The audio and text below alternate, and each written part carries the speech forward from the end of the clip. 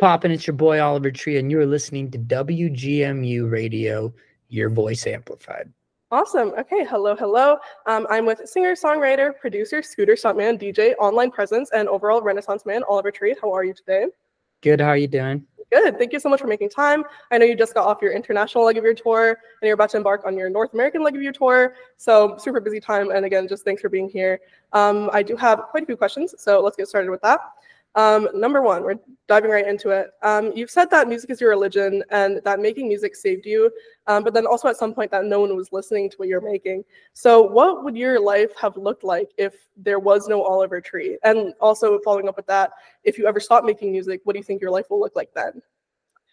I think music has saved me from addiction. It became my main addiction. So I think without music filling the void in my soul, I probably would have been full-fledged drug addict still. I was in an earlier part of my life, so it saved me from that, gave me purpose, gave me destiny. I think if I wasn't making music, I would be just focused fully on directing. I've written 4 feature film screenplays, and I probably would be just focused on those, but music is kind of consumed me at this point, so I'm kind of putting that on ice. And then I've kind of made my live show into a movie, so it's allowed me to satisfy my needs as a filmmaker, as well as directing and producing and writing my music videos. So it's kind of my film school, and allowed me to justify not being full-fledged filmmaker. I know that first of all, I know that you wrote like 30 pages of a screenplay for this. So that's really impressive. That's really cool. And then also I know that you went to business school for like 2 years. So what was your thought process with that? And would you ever go anywhere within business? Because I'm a business marketing major. So it's kind of funny, like there's a kinship there. Yeah. So business is pretty much every degree, not degree. Sorry. Let me retry that. Yeah. Business is pretty much everything in life as far as any kind of job is business related. Even if you sell sandwiches, it's a business, so the business of art is really no different. It's been something I've been more focused on marketing, probably more so than art in the last 5 years, because that is the only way people hear the art. So art comes first always and always will, and it is the centerpiece, but you would probably be lying to yourself if you didn't say 90% of being an artist nowadays isn't tied to the marketing aspect. Now, the thing that I can justify doing that is because I can turn my art, my marketing can be turned into art. So I use every marketing piece as an art form. It's the only way I can justify spending that much time marketing. Yeah, that's super cool. And again, your presence kind of like permeates internet culture, and everyone knows you, even if they don't know that they know you. I asked my 6-year-old dad, I asked my 34-year-old millennial, super removed from like internet culture cousin, and they were like, I have no idea who that is. And then I showed them a picture, I showed them your songs, and they were like, okay, I know exactly who that is. So it's really impressive that you've been able to make yourself such a permanent part of internet culture for so long, even since like 2017, 2018 with your Vine stuff, right? So that's super cool. And again, music has been so important to you. So what would you say is a song or body of music that you would say has helped you the way that other people say your music has helped them? Because I know you were talking about people say that your music had saved their life and stuff like that. So I was wondering if there's something like that for you. For me, it would probably be the first Gorillaz album. I believe it's just a self-titled album that kind of showed me that you could mix together as much different forms of genres of music. I think it kind of created a blueprint for how to merge styles. And before that, I was making 5 different styles of music. One day I would make classical music. One day I would make rock music. One day I'd make a rap song. One day I'd make a house song. And I was just like, what am I doing here? None of this stuff connects. Am I just wasting my time? Is this 5 separate projects? And then I realized with that Gorillaz first album that you can pretty much marry it all together. So that kind of became the blueprint of what I was to work off of for the next few years to come. Would you say that, or like, what's your favorite Gorillaz song that just like means the most to you, or that you listen to the most, or whatever? I would say right now it's Dare, because I've been working really focused on my next iteration of the Oliver Tree project, which is my DJ project, Dr. Oliver Tree. And I spent the last year and a half working on that. And I used to be a DJ in high school. I opened up for Skrillex when I was 17. That was the last show I played. And then 2 weeks ago, I played the first show and DJ set in 13 years, and that was at Antarctica. So I kind of debuted my Antarctica. Yeah, I played 3 sets out there, 2 dance, 1 ambient, and now I'm just working right now. Like before we did this call, I'm just working on editing the full visual show for it. So it's something I've spent a year and a half. It's the hardest work I've ever put in on. I mean, it's taking me the longest really to make this set. So that I say Dare because I put Dare into that set and I've chopped it up and kind of made my own version out of it. I can't wait to hear that. I have a question relating to your DJing actually. So you got as you said, you got your start kind of with dubstep DJing and you kind of got known because of that. Well, I actually played in like rock bands before that. Oh yeah, in middle school and high school, right? Yeah, so there was many different iterations before that, but as a DJ was when I got my first agency. Okay. And then that ended up basically they told me that they were looking to focus more on producers, which I had produced a bit at the time, but I wasn't really making tons of music. So I focused over to make music and none of it was electronic music and especially dubstep. And I couldn't force myself to make freaking dubstep for God's sake. So I kind of ended up making bedroom pop music, and then that ended up getting me an independent record deal, and that record deal fell apart and I had to take a hiatus for multiple years while I made maybe 5 or 6 albums that never came out, and realized I couldn't stop making music no matter if anyone heard it or it was just me. I still had to make it. So it ended up being something where I kind of realized I had to do music. It was just something I was always going to do, and I might as well figure out a way to try to survive off of it. Yeah. Again, I was listening to you in like 2017, 2018. I think I was in like middle school at the time, which is crazy. Wow. Yeah, so like Cheapskate, All I Got, my favorites. So that's super cool. But so relating to DJing, so I know that you kind of left because of like the environment and also because you wanted to make music, or like you had to make music. But kind of having had that space from DJing and having your own very like rich like musical history and successful music career, and kind of returning to DJing now, how would you say your relationship has changed to just DJing itself and that environment and that type of music? I think it's amazing because since I've been so focused on putting together audio-visual shows and experiences like the concert that I'll be playing in Washington, that's a fully immersive mixture of this movie, TV show, Broadway play, obviously a concert, WWE wrestling, stand-up comedy, motivational speaking, obviously some karate, belly dancing, and scooter stunts. Yeah. That's like super, super dense, mainly centered around performance art, performance, and audio-visual experience. So I've put together, I've been writing the list. I think this is my 7th or 8th audio-visual show. And so returning back to making this new sidestep in my career as a DJ, I feel so liberated as an artist because I'm able to have more of a performance artist approach to the DJing and also a producer approach. So like, since I've been working on that for a year and a half, it's like so heavily produced out that I'm able to do, I think, a very forward-thinking attempt at DJing and approach to it where it's taking the idea of DJing and expanding so far beyond it and making it such a fingerprints all over it.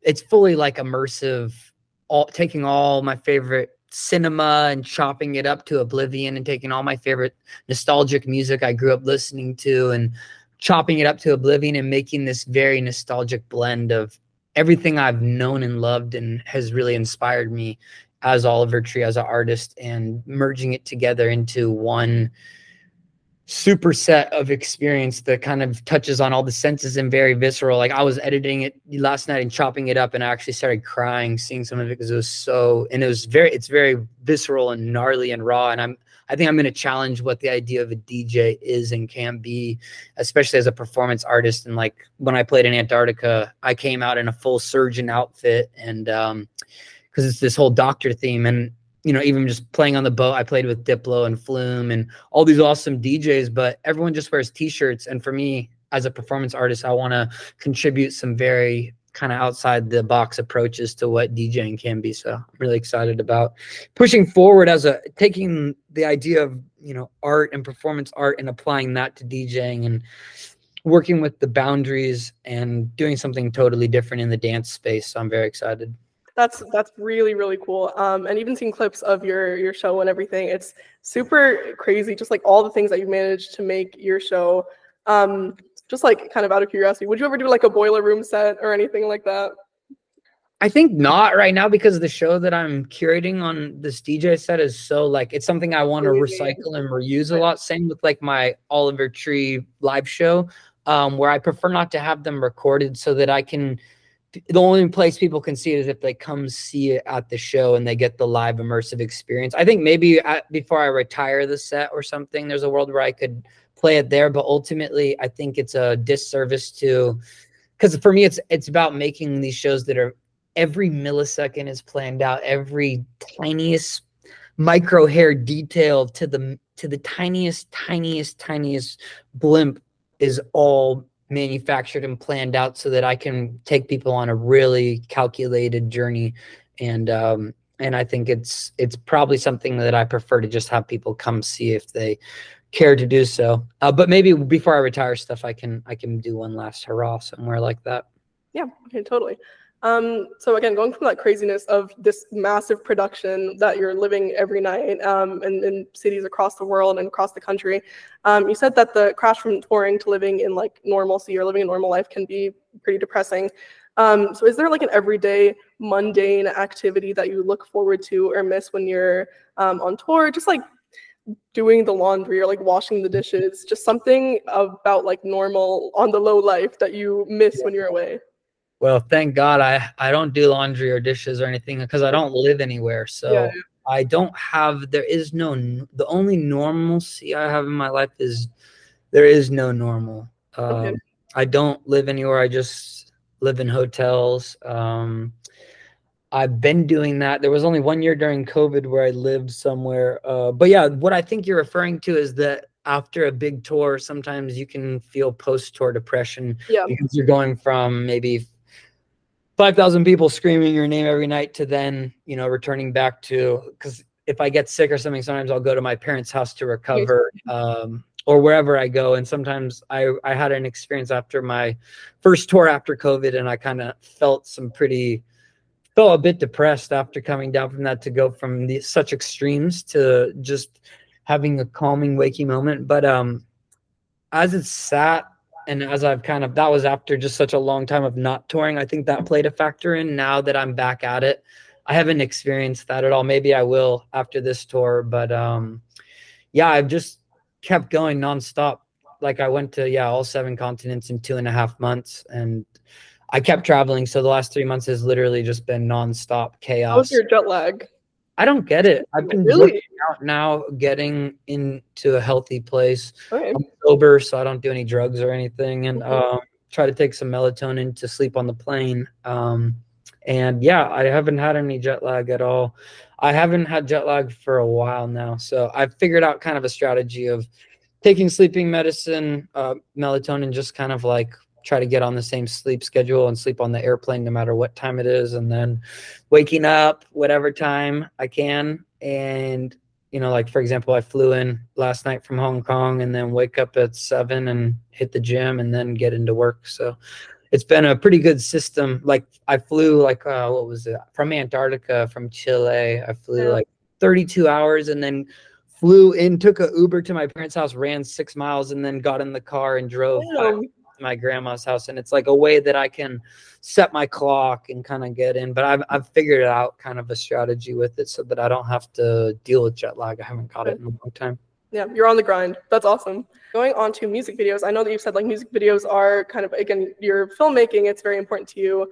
And that's a large part of your creative identity. So is there a memorable music video that has kind of like informed your filmmaking, or something that you were looking at growing up being like, I want to do something like this? So of someone else's work? Yeah. Well, I think my favorite music video is Aphex Twins Window Licker, and in the beginning of it, there's this limousine stretch shot where it keeps going, and I've built off of that idea and explored that in a couple different videos of mine. But that video is my favorite music video of all time, and I would say it's probably one that has inspired me the most. It's by Chris Cunningham, and really psychedelic, bizarre music video. If you've never seen it, check it out. It's called Aphex Twins Window Licker. Your music videos are very absurd, and I remember watching them in middle school. I was kind of a scaredy cat, so they kind of freaked me out. I can't lie. I know that you had that effect on me, but I loved your music, so I mean, everything's good. How was it performing in Antarctica, and how do you even like organize that? Where did that even come from? It was amazing. For one, I think Antarctica is by far the coolest place I've ever traveled to. I've been to a lot of amazing places, but that one took the cake. It's pretty much the last preserved, untainted space. Just being surrounded by the most massive glaciers and hearing and seeing them fall, and being surrounded by thousands of penguins in their natural state, and orca whales, humpback whales, watching their tails submerge into the water. And yeah, it was just magical. I filmed a feature-length documentary out there, so I'm really excited. I think it's the craziest thing I've ever filmed in my entire life, and the shows were amazing. And yeah, I've been trying to do it for years. I've been trying to take my band out there, but people were quoting $1 million to freight all the gear out there, and realistically it's very complicated to play on the actual ice. So when I played, it was inside this boat. So I feel like I still haven't yet properly got to do the full thing. I'm hoping to bring my band back and do a show on the ice, but there's a lot of restrictions, and it's very the land's very protected, and they don't want you to make any kind of imprint there. So you have to, take that into account. It's very complicated to do, but yeah, I had some friends that were playing, and I kind of tricked my way into it, and always, scheming up a way to do something and make it possible. And to be an artist is to be a con artist, and you have to figure out ways to trick people into giving you funding to make stuff, and trick your way into different scenarios. And when I say trick, I mean, I also worked my ass off and made it possible, but realistically there's a luck factor and there's a scheming factor that is tied into being able to manifest things. That's super cool. So is there any idea on when that'll be out, your documentary, or just I don't know. I've filmed 30 of them so far, and most of them haven't come out. We put out one that was how to make $1 million music video that was filmed in Ukraine a while back, and then I filmed maybe there's a couple other ones that are out, but this one I'm hoping will be the first one I release, but I haven't even begun the editing process. So it could be 3-4 months. It could come out in 5 years. I don't know. A lot of these videos, some of these documentaries are 5 years old. And the idea is treating it as a document and making it a documentary instead of treating it as content and having it just kind of fly out. But that being said, yeah, I'm hoping it'll be something that can be pursued in the next few months. That's super awesome. I'm looking forward to the premiere of that. I think our time is running out. So do you have any parting words for people my age? I'm obviously college age, 19. So anything that you want today's generation to know about you or about life, or any advice, and just anything else that you want to say? Yeah, I think the main key is find what you love, find what you would do for free, what you would do just by yourself to enjoy, that you really fucking love, and just get good at that. Do it at the highest level possible.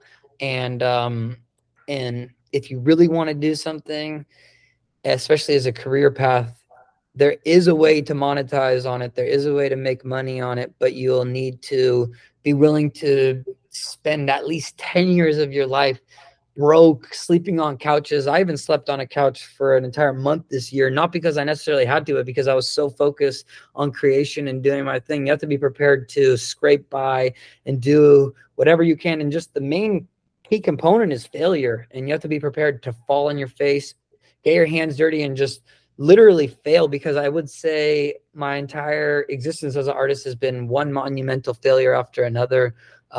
There's only been a few fleeting moments of success, and I use the term differently than maybe other people would. For me, success is only used as a term for something that's changed your life level success. Besides that, everything else is essentially a failure, and that makes the word failure not have negative connotation, because even if an art piece came out, then it was a success for me. But ultimately, unless it was, you know, sold 1 million copies worth of equivalent and went platinum, it's a failure in my eyes. And failure is good. Failure is how we get to the next level. I don't think we evolve if we think we've really figured anything out. If we feel like we've really succeeded, then what's the point of continuing? So failure is key, and be prepared to fail more than you could ever imagine, and enjoy that and learn and evolve from that each time. That's great. I think a lot of people need to hear that, and me as well. It's very insightful. So again, thank you so much for taking the time to be here. Everyone can catch you, I think, the 24th of January at the Anthem in Washington, D.C., and stream Oliver Tree anywhere you can get music, and Oliver Tree on all your social medias and everything. So I know I am looking forward to your show and seeing everything that you put out. Thank you so much for being here. I hope you rest so much. I hope you have a great day and a great start to your tour. Thank you so much. Appreciate it all. I hope you have a great day. Thank you so much. Bye-bye. Bye.